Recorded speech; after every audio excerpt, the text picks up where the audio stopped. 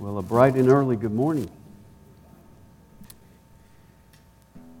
A New York City family was tired of the big city life, and so Dad decided to sell everything and buy a ranch out west where he intended to raise cattle. A few months later, friends visited and asked if the ranch had a name. Well, said the would-be cattleman, I wanted to name it the Bar J. My wife favored Susie Q. My son liked the Flying W, and my daughter wanted the Lazy Y. So we're calling it the Bar J, Susie Q, Flying W, Lazy Y. But where are all the cattle? The friends asked. None survived the branding.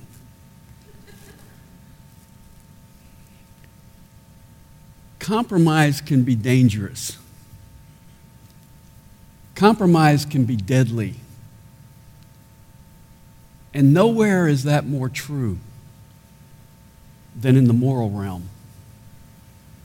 Nowhere is that more true than in spiritual decisions.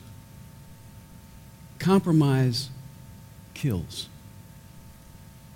We're going to see that today in a short letter Jesus addresses to the church in Pergamum in Revelation chapter 2, verses 12 to 17. Now, we could identify this church by its environment because in verse 13, Jesus says, I know where you dwell, where Satan's throne is. This church lived in a difficult environment. They lived in a stronghold of Satan. They lived in the teeth of the lion. So we could identify them by saying they had the devil as a neighbor. But I prefer to identify them by their problem. Because as this letter unfolds, we're going to see that their problem was compromise. Compromise is when we change the question to fit the answer. Compromise is when we change God's question to fit my answer. And compromise is the besetting sin of a church in an environment where Satan dwells. Compromise is the Achilles heel of a Christian who lives in Satan's backyard. Now, this is pertinent because with each passing day, Satan seems to gain more territory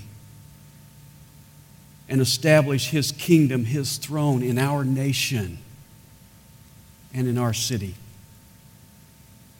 And the temptation is to change the question. The temptation is to water down the message, to dull down the cutting edge of Christianity, to lower the standard, to make it more palatable. It's so easy to compromise with the world's opinion of truth. It's so easy to compromise with the world's opinion of morality. It's so easy to change the question to fit the world's answer. And that's what the church at Pergamum did. They flirted with the world. They courted the world. And eventually some there married the world. And Jesus has some convicting and penetrating things to say to this church and to some of us. And he begins this letter the way he begins every one of these letters in Revelation 2 and 3 with the designation in verse 12. And to the angel of the church in Pergamum write, the one who has the sharp two-edged sword says this. Jesus introduces himself with a part of the description that John gives in chapter 1. And here he goes into verse 16 and he says, I'm the one who has the two-edged sword. Now, what is the sword? Hebrews 4:12 says, for the word of God is living and active and sharper than any two-edged sword and piercing as far as the division of soul and spirit, of both joints and marrow, and able to judge the thoughts and intentions of the heart. Ephesians 6:17 says, the sword of the Spirit is the word of God. So the sword coming out of Jesus' mouth is the word of God. And so writing to a church in compromise, Jesus reminds them that there is a standard. God's word is the standard, and you are not to compromise that. And if you notice, it has two edges. It cuts both ways. It cuts coming and going. There are two edges to the Word of God. One edge brings salvation, and the other edge brings judgment. One edge cuts through our pretense. It cuts through our excuses. It convicts us. It brings us to repentance, and it brings us salvation. But if we reject it or ignore it, it brings judgment. Remember in Revelation 19 when Jesus comes out of heaven on a white horse? It says he comes out with the white horse with that two-edged sword out of his mouth, and with it he judges the nations. He strikes the nations in judgment.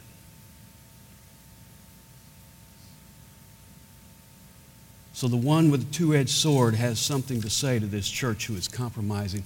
And I would say to you today, if you struggle with compromise, maybe you need to focus on this picture of Jesus. Maybe you need to take down your picture of Jesus holding the lamb and establish a picture of Jesus with the two-edged sword coming out of his mouth.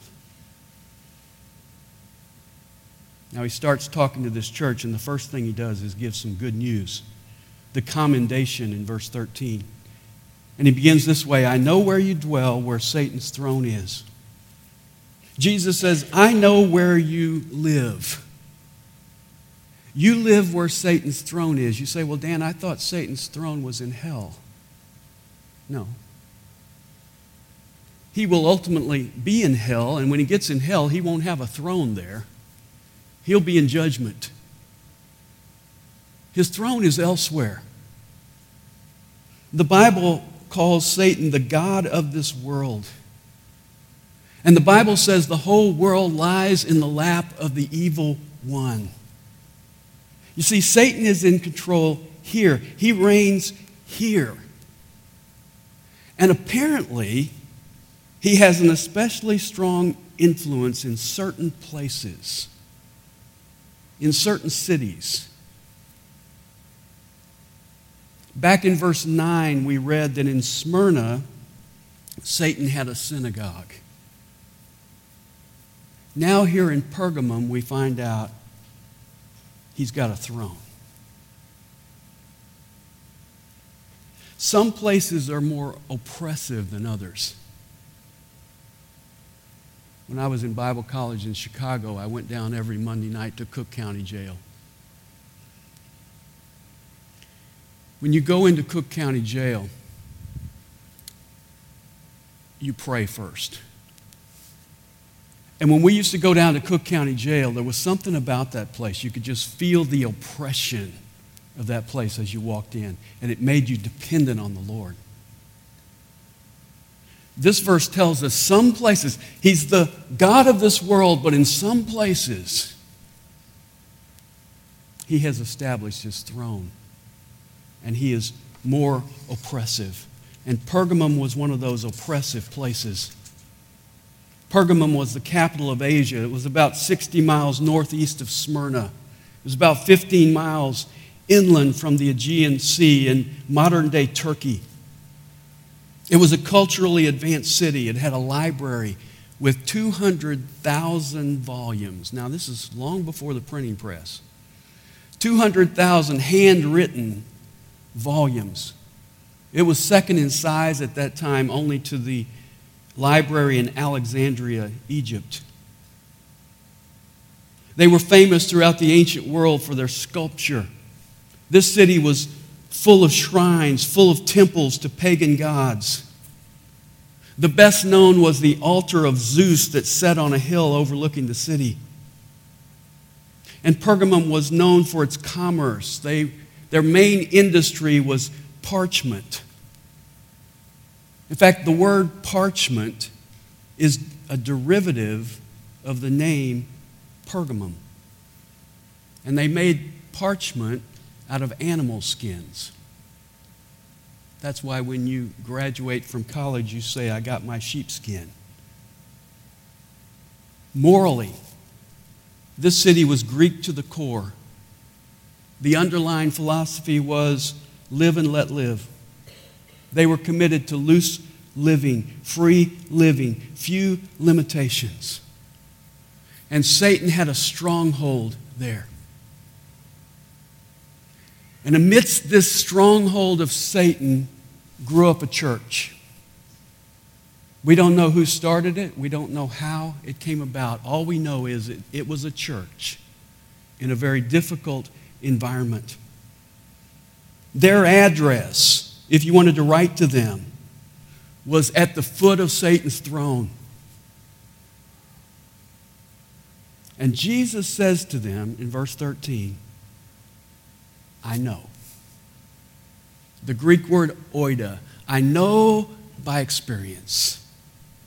Jesus had lived his whole life in that environment. He was 40 days and 40 nights in the wilderness, face to face with Satan.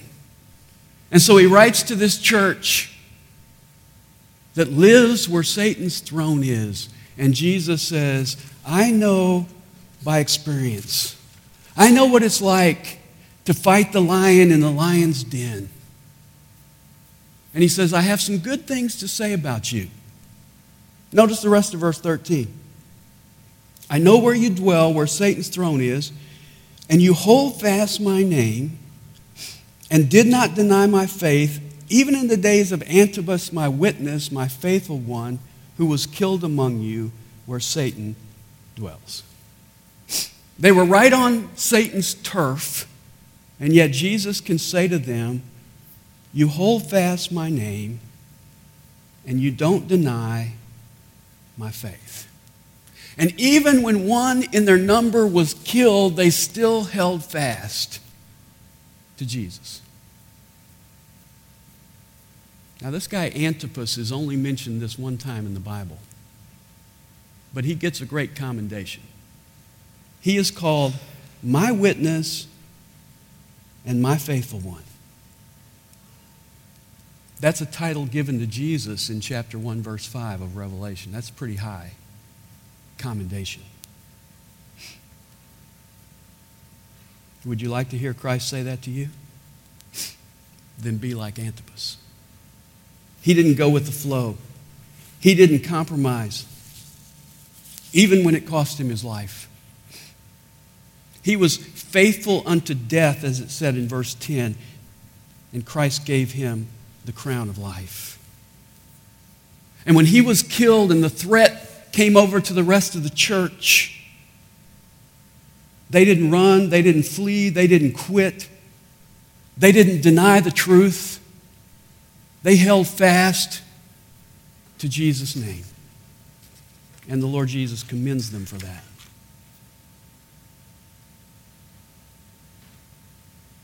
Some of you sitting here today may be saying, well, I work in a tough environment. I live in a difficult neighborhood. I go to school in an oppressive atmosphere. And it may appear like Satan has a stronghold there, and it may cause you to be intimidated, but we have been promised victory, even in Satan's territory. In fact, the church was designed for this kind of terrain. Jesus said in Matthew 16:18, I will build my church, and the gates of hell shall not prevail against it. It's designed for this kind of terrain. And this is where the church at Pergamum was. It was Sin City. It shared a zip code with the devil. It was an oppressive place. And yet they held fast.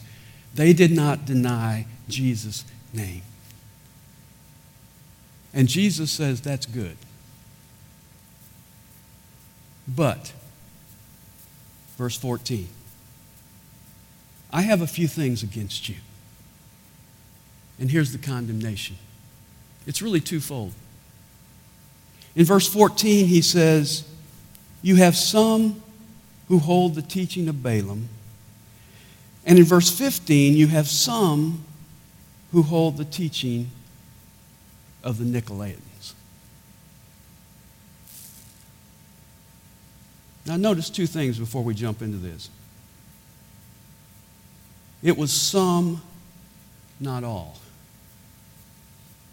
Which tells me that many in that church were holding fast to Christ's name, but some were holding fast to the teaching of Balaam and the teaching of the Nicolaitans. And then secondly, I want you to notice this, and this is important. When Jesus begins to address the subject of compromise, he starts with the teaching. He starts with the doctrine. Because what you believe affects how you behave. You act wrong because you think wrong. You and I carry out disobedience in our lifestyle because we have first programmed it into our heads. Now, what are these teachings that they were holding to? Well, the first is the teaching of Balaam. Look at verse 14. Because you have some there who hold to the teaching of Balaam, who kept teaching Balak to put a stumbling block before the sons of Israel, to eat things sacrificed to idols, and to commit acts of immorality. Now, what did Balaam teach Balak to do to Israel? If you want to read this, you can go back to Numbers chapters 22 to 25. Balak was the king of Moab. Israel had just come up and defeated the Ammonites. He knew he was next. And so he feared Israel. And in response, he recruited a prophet by the name of Balaam. Balaam was a prophet for hire. So Balak recruited him.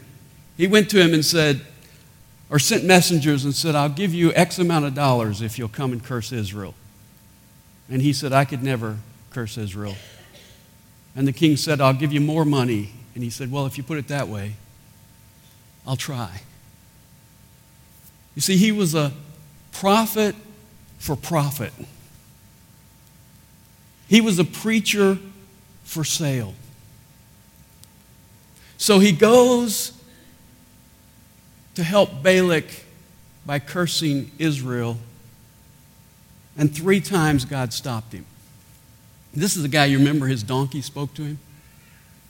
His donkey was a better prophet than he was. His donkey was more perceptive than he was. The donkey saw the angel. He couldn't see the angel.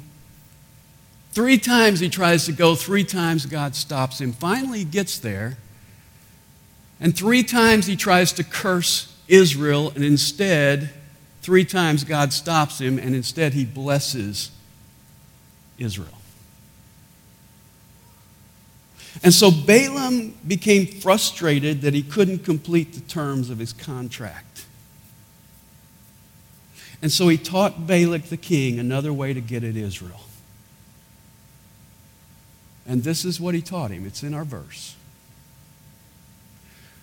Don't attack them with artillery. Attack them with a stumbling block. Don't destroy them in one big battle. Just trip them up with compromise. You see, the teaching of Balaam is if you can't beat them, join them. The teaching of Balaam is if you can't curse them, corrupt them. Balaam's teaching was a teaching of compromise. Get them to flirt with the world and court the world, and eventually they'll marry the world. Get them to compromise with some little things, and before long, they'll be compromising with big things. We need to understand this because this is Satan's most effective ploy against the church. What did we learn in the church at Smyrna? Outright persecution does what to the church? It purifies the church. But you see, if Satan can get us to feel comfortable and mingle and compromise with the world, he's got us right where he wants us. A church is not destroyed by persecution, it's actually strengthened. A church is destroyed by compromise. There's a Russian parable about a hunter who was walking through a clearing and he saw a bear come out of the woods. And he turned his gun to shoot the bear, and the bear said, "Hold up, hang on, don't shoot. What are you looking for?" And the hunter said, "Well, I'm out here, it's cold, I want a fur coat." And the bear said, "Fine, I'm hungry, I just want a good meal. Let's compromise." So they took a walk together, and after a while the bear was walking alone. He had his full stomach, and the hunter had his fur coat. The message is that compromise will eat you up. And that is the teaching of Balaam. And some in the church at Pergamum were falling for this message. Now, Balaam's strategy targeted two areas. You can see them at the bottom of verse 14. The first is idolatry. They were eating things sacrificed to idols. Now, at the pagan shrines, they would bring animals and they would sacrifice them. And after they sacrificed the animals, many times the hooves and the lips and things that weren't important would stay at the temple, but the people would come home with the meat. And that day, when you didn't have refrigeration, you came home with a whole carcass. What did you do? You had a barbecue. You had all the neighbors come over and eat and celebrate and have a feast. And so Balaam's message to Balak is, when you guys bring your meat home and have your barbecue, invite your new neighbors over. Israel just moved into the neighborhood. Have them over to the barbecue. Now, in the Old Testament, it was prohibited for the Jews to eat with the Gentiles. That was God's way of keeping Israel separate. That does not apply to us today. They were invited to a barbecue, and they thought, well, what can it hurt? Meat is meat. We'll go to the barbecue. We'll eat. We'll mingle. Pretty soon, they're going to the pagan temple. And before long, they're taking a little pinch of incense and throwing it on the altar. And then before you know it, they're bowing down. in idolatry. Compromise. Second area, first is idolatry. The second area is immorality. Balak, just send your pretty young women over to Israel and flirt with the men. Immorality always starts out rather innocently. It's a little look, a little thought, a little flirting, a little touch, a little compromise.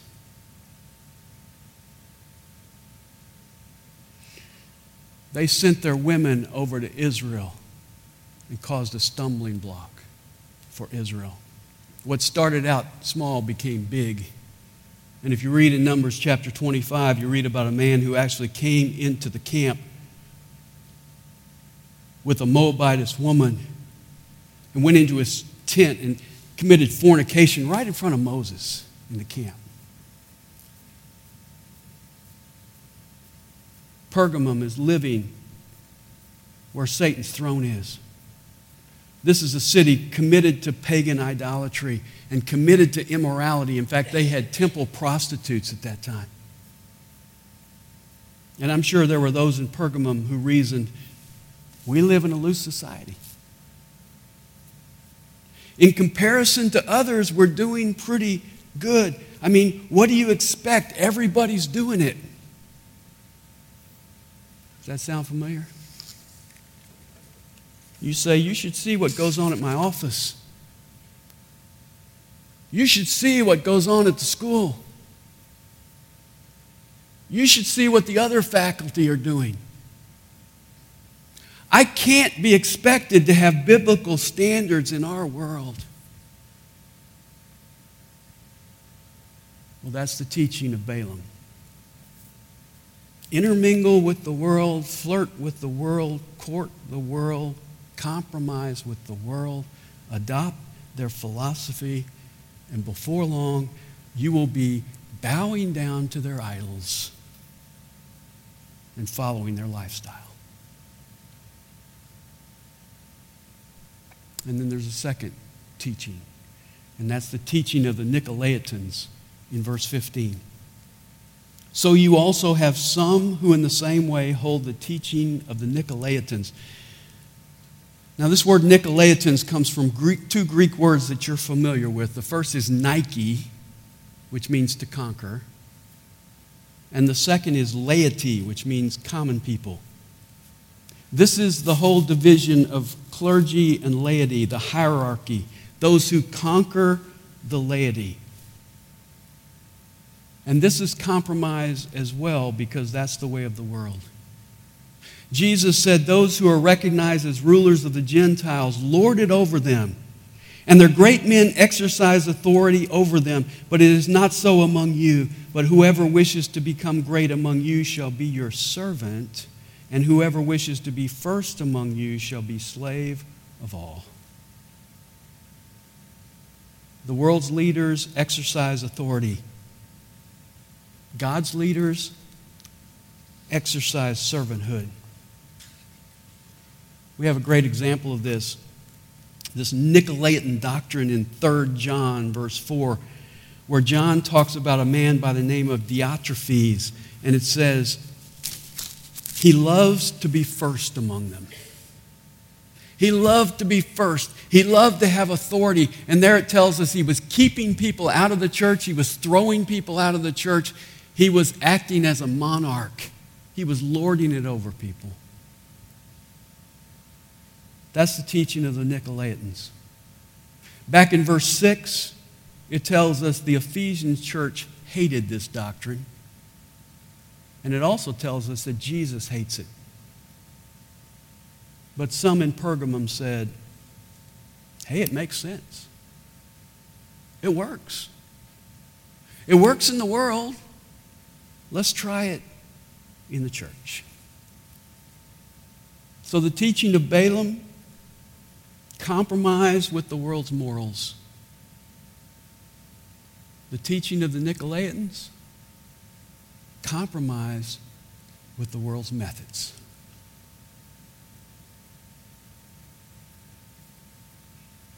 Jeb Stuart Magruder, presidential aide during the Nixon White House scandal, said this: "We had conned ourselves into thinking that we weren't doing anything really wrong. And by the time we were doing things that were illegal, we had lost control. We had gone from poor ethical behavior into illegal activities without even realizing it." That's the nature of compromise. It's so subtle, so slow, so quiet, so unoffensive, so diplomatic, until it's too late. Are you compromising with the world today? In business? In your finances? In your sensual life? See, compromise says, it's not really wrong, it's just not best. But what does Jesus say? Verse 16, therefore, repent. Compromise says it's not really wrong, it's just not best. Jesus says, repent. Repent of what? Repent of your compromise. Repent of flirting with the world and courting the world. Repent of seeking those things that Satan dangles out in front of you. Repent. That word repent means turn around.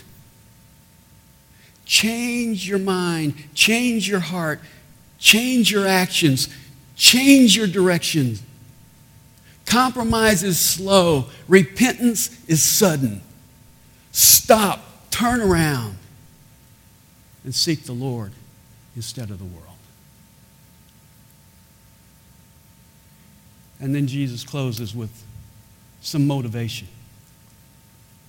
He gives us a negative and a positive. First, the negative, verse 16. Therefore, repent, or else I am coming to you quickly, and I will make war against them with the sword of my mouth. I'm guessing this is no one's favorite verse. As parents, we say that a lot. Change or else. Here's Jesus saying that. Turn around, repent, or else. Now, my mom used to threaten me as a kid. She would say absurd things like, if you don't stop doing that, I'm going to come over there and tear your head off, or some ridiculous. Or if she was even being realistic, she said, I'm going to come over there and I'm going to bring a switch, or I'm going to bring a paddle, or I'm going to bring my belt. This is sober stuff. Jesus says, repent or else I'm coming over there with my sword. And I'm going to war against you. Wow. When you read about Balaam in Numbers 22 to 25, when you get to chapter 25, God tells the people who aren't involved in immorality to take their swords and go out among the people and kill them. And they killed 24,000 people. And Jesus, in that same analogy, says, if you keep this up, I'm coming after you with my sword. And then he says at the beginning of verse 17, he who has an ear, let him hear what the Spirit says to the churches. This is not just addressed to a church in the first century. It's addressed to us today. Do you hear the Spirit of God speaking to you? In our loose living society, are you compromising? in this area of idolatry or immorality. Jesus says, repent. Respond to the convicting edge of the sword today so that you won't have to face the judging edge of the sword tomorrow. That's the negative motivation. And that's pretty negative. But he closes with a positive motivation in verse 17. When he says, to him who overcomes, to him I will give some of the hidden manna, and I will give him a white stone and a new name written on the stone, which no one knows but he who receives it. In every one of these letters, Jesus includes a promise to the overcomer. Now, who is the overcomer in the context of this message?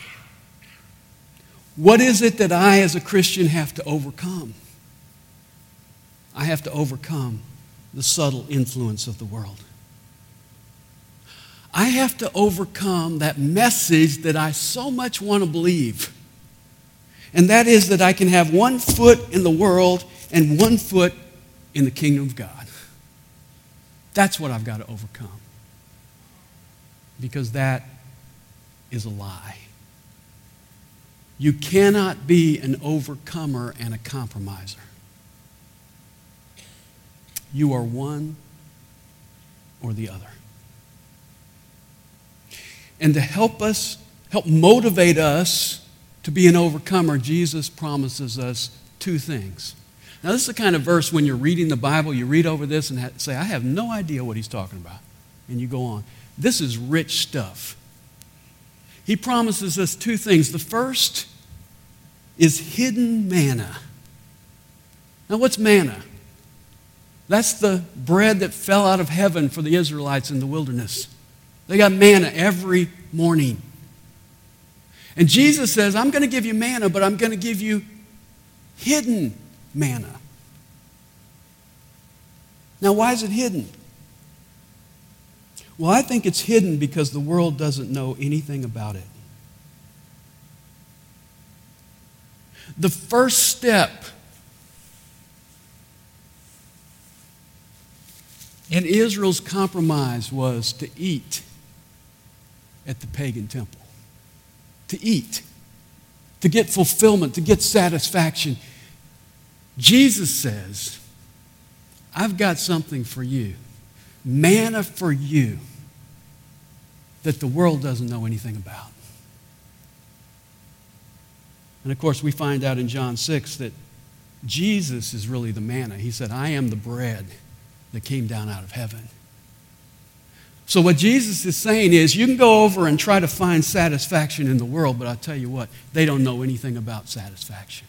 Because if you want satisfaction, you need to come and get the hidden manna, which is fellowship with Jesus Christ, which is the only thing that satisfies.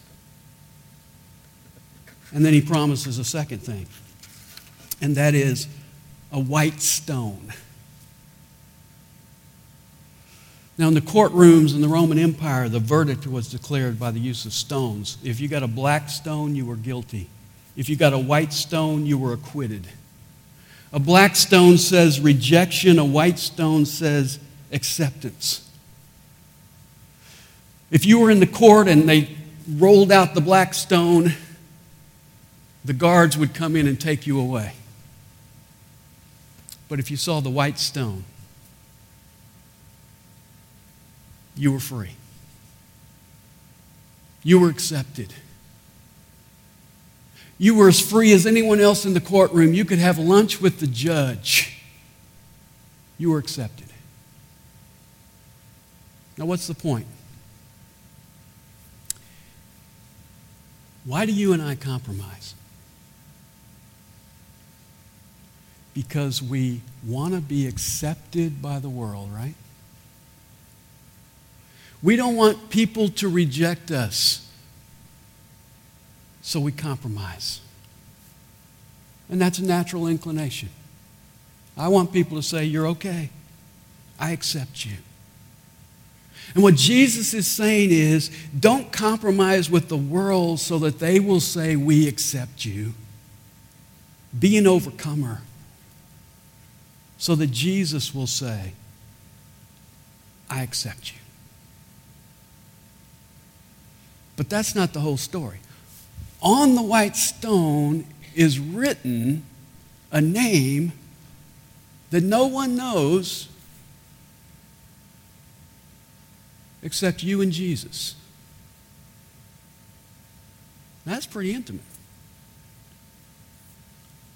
Do you have a name for your spouse that maybe you guys call her, that you only call her in private? You probably would be embarrassed if you called her, or she would be embarrassed if you called her that in public. Maybe she's your love angel or your sugar dumpling or your, if you like dogs, your love poodle. I don't know. I'm working with you a little bit on this.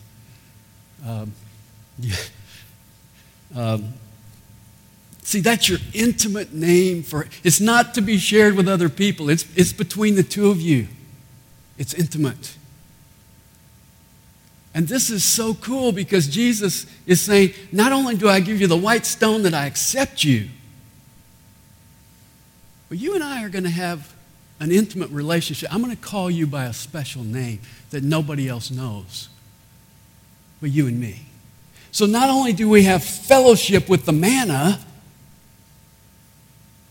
we have acceptance with the white stone, and we have an intimate fellowship that no one else knows about. Not only do I have fellowship with Jesus the world doesn't even know about, I've got fellowship with Jesus that other Christians don't even know about.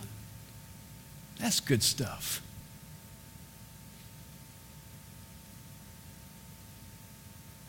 Are you trying to get acceptance from the world this morning? Are you flirting with the world? Courting the world?